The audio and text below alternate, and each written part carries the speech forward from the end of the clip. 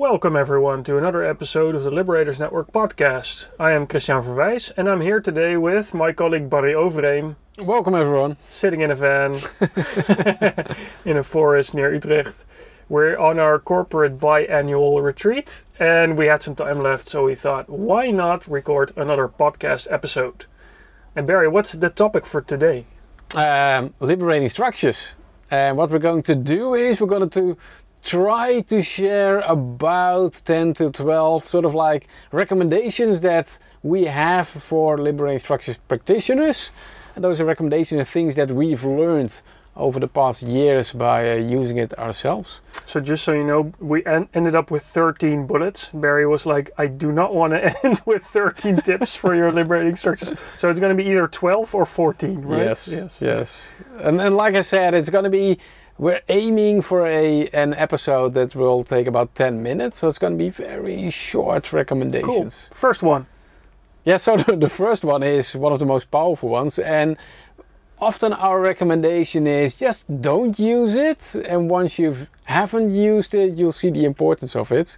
Because it's a sentence that we use after every, sort of like before explaining every liberating structure. And the sentence is, when I'm done explaining. So the intention is, before explaining a liberating structure, before encouraging the participant to start doing something, always first make your first sentence when I'm done explaining. And if you don't use it, people will just go wild from the start, because then you said your first sentence will be form pairs and etc. etc. And then they're already forming pairs and you're just nowhere yet, and then sort of like chaos will sort of like be launched and you'll be lost as a facilitator. So this may be one of the simplest tips we're going to give, but also one of the most powerful ones, right? Because we've seen this go wrong so many times with us and other facilitators. Yes. So this is a good one. Yeah. Cool. So, Chris, do you want to take the next one?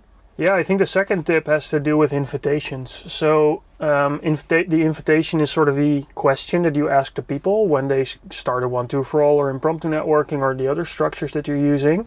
And we found that like 80% of the work is to come up with a good invitation. It's just a good question.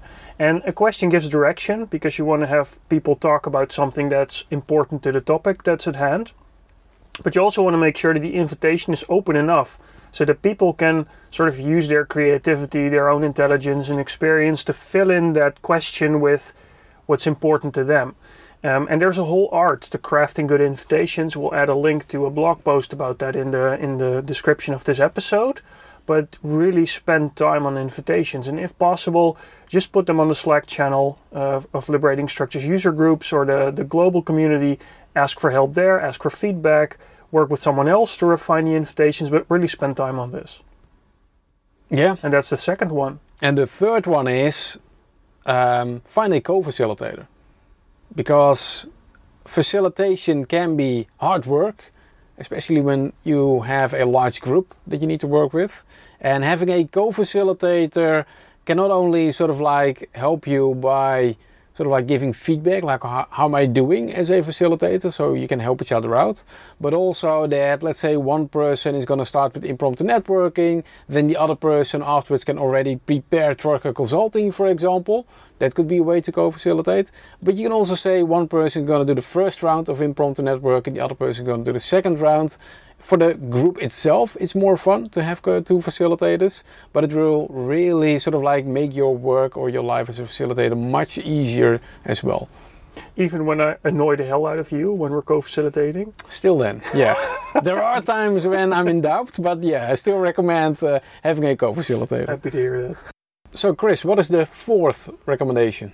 Yeah, the fourth recommendation is to be prepared to change your mind. And well, I think we've seen a lot of examples of this also just for ourselves. Initially, when we started, we tried to be very prepared, have a full string in mind and all the invitations ready. But as it happens, things sometimes go different. So people spend more time in a structure than you expected, or something comes up that's more important than what you had in mind. So really be prepared to let go of the string you have prepared and do something else. And what I found helpful is to just have a couple of basic structures at hand, like 1-2-for-all, impromptu networking, And just think about that up front for a moment. What other structures could I use if this doesn't work?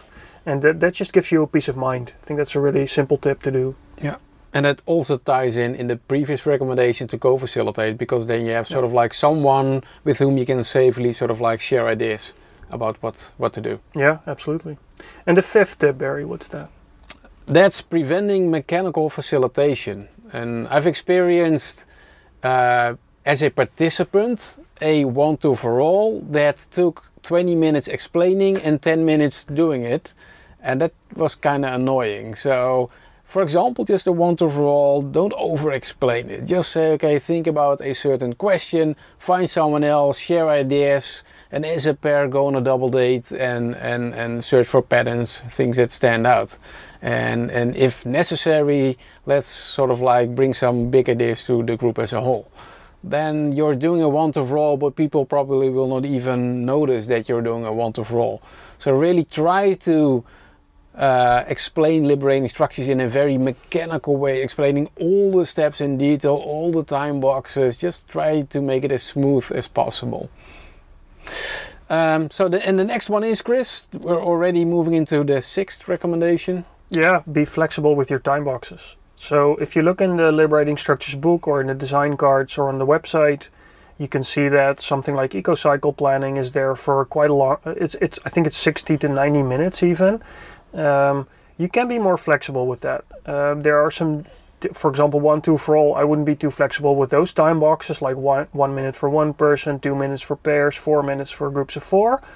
But for most other structures, you can do it in less time. Sometimes you have to do it a couple of times to get more used to it, play with it for a little bit. But it's okay to be flexible with the time boxes, based on what your goal is, of course. Cool. And then we're moving into the next one, and that is let the structure do the work. Each liberating structure has a very clear structure, and the structure might be a time box. It might be the way seating is arranged. It might be the way groups are distributed. Just make sure that is clear for the participants, and then just trust the structure, because they will sort of like self-organize themselves amongst those structures. Mm-hmm. And once they are clear for them, then people will not even notice the structure. That's also an example of like when it's not clear, then people will sort of like ask around with confusing looks and like, what do we need to do and what's the next step, etc. But if you sort of like make sure that the structures of each liberating structures are very specific and very clear, then you'll see that sort of like it will just take care of itself. So Chris, the next one might be very just use tincture bells. And if you don't know what they are, you can Google them. But they are bells, and if you ding them together, they give a very high sound. But it's a fairly pleasant sound to listen to, unless you do it too hard. But it's a good way to draw attention because it cuts through everything, all the noise. If you don't like tincture bells, you can also use something else. We've seen people use, I don't even know how you call them, like they give an echo. It's just something to draw attention so that it's easy for you to get attention back from the group when you want to move on to the next step. Another way than using tincture bells is to raise your arm, and when other people see you raise your arm, they do the same and they stop talking at the same time. And that way you can very easily get a whole group of people to basically shut up very quickly and allow you to move on. Cool. And what's the next tip, Barry? The next one is about strings, and you could say that one liberating structure is basically just a word, and if you string them together, then you create a sentence. And sentences can be more powerful in that sense. A different way to explain it is liberating structures are a bit like Lego bricks, and one Lego brick can be fun to play with, but the real fun starts when you combine liberating structures, and then the possibilities are endless. You can sort of like go wild with that one in infinity. So our recommendation is to not only do one liberating structure, but really sort of like play with combining them. And given the purpose that you have in mind for a certain workshop or meeting, figure out a string of liberating structures by which you think you can achieve that purpose. Cool. And the next one is try to be part of a user group and try it there. Because one thing that's always scary is trying a new liberating structure with a group for the first time. And what we found to be very helpful is to try them with a user group first, get feedback from people, and then use it with within your own team or organization. It just gives you a good way to practice and get feedback from other people, and that's what user groups are for. And if you want to join a user group, we have one in the Netherlands that's really popular, and I think we have over 1,000 members now.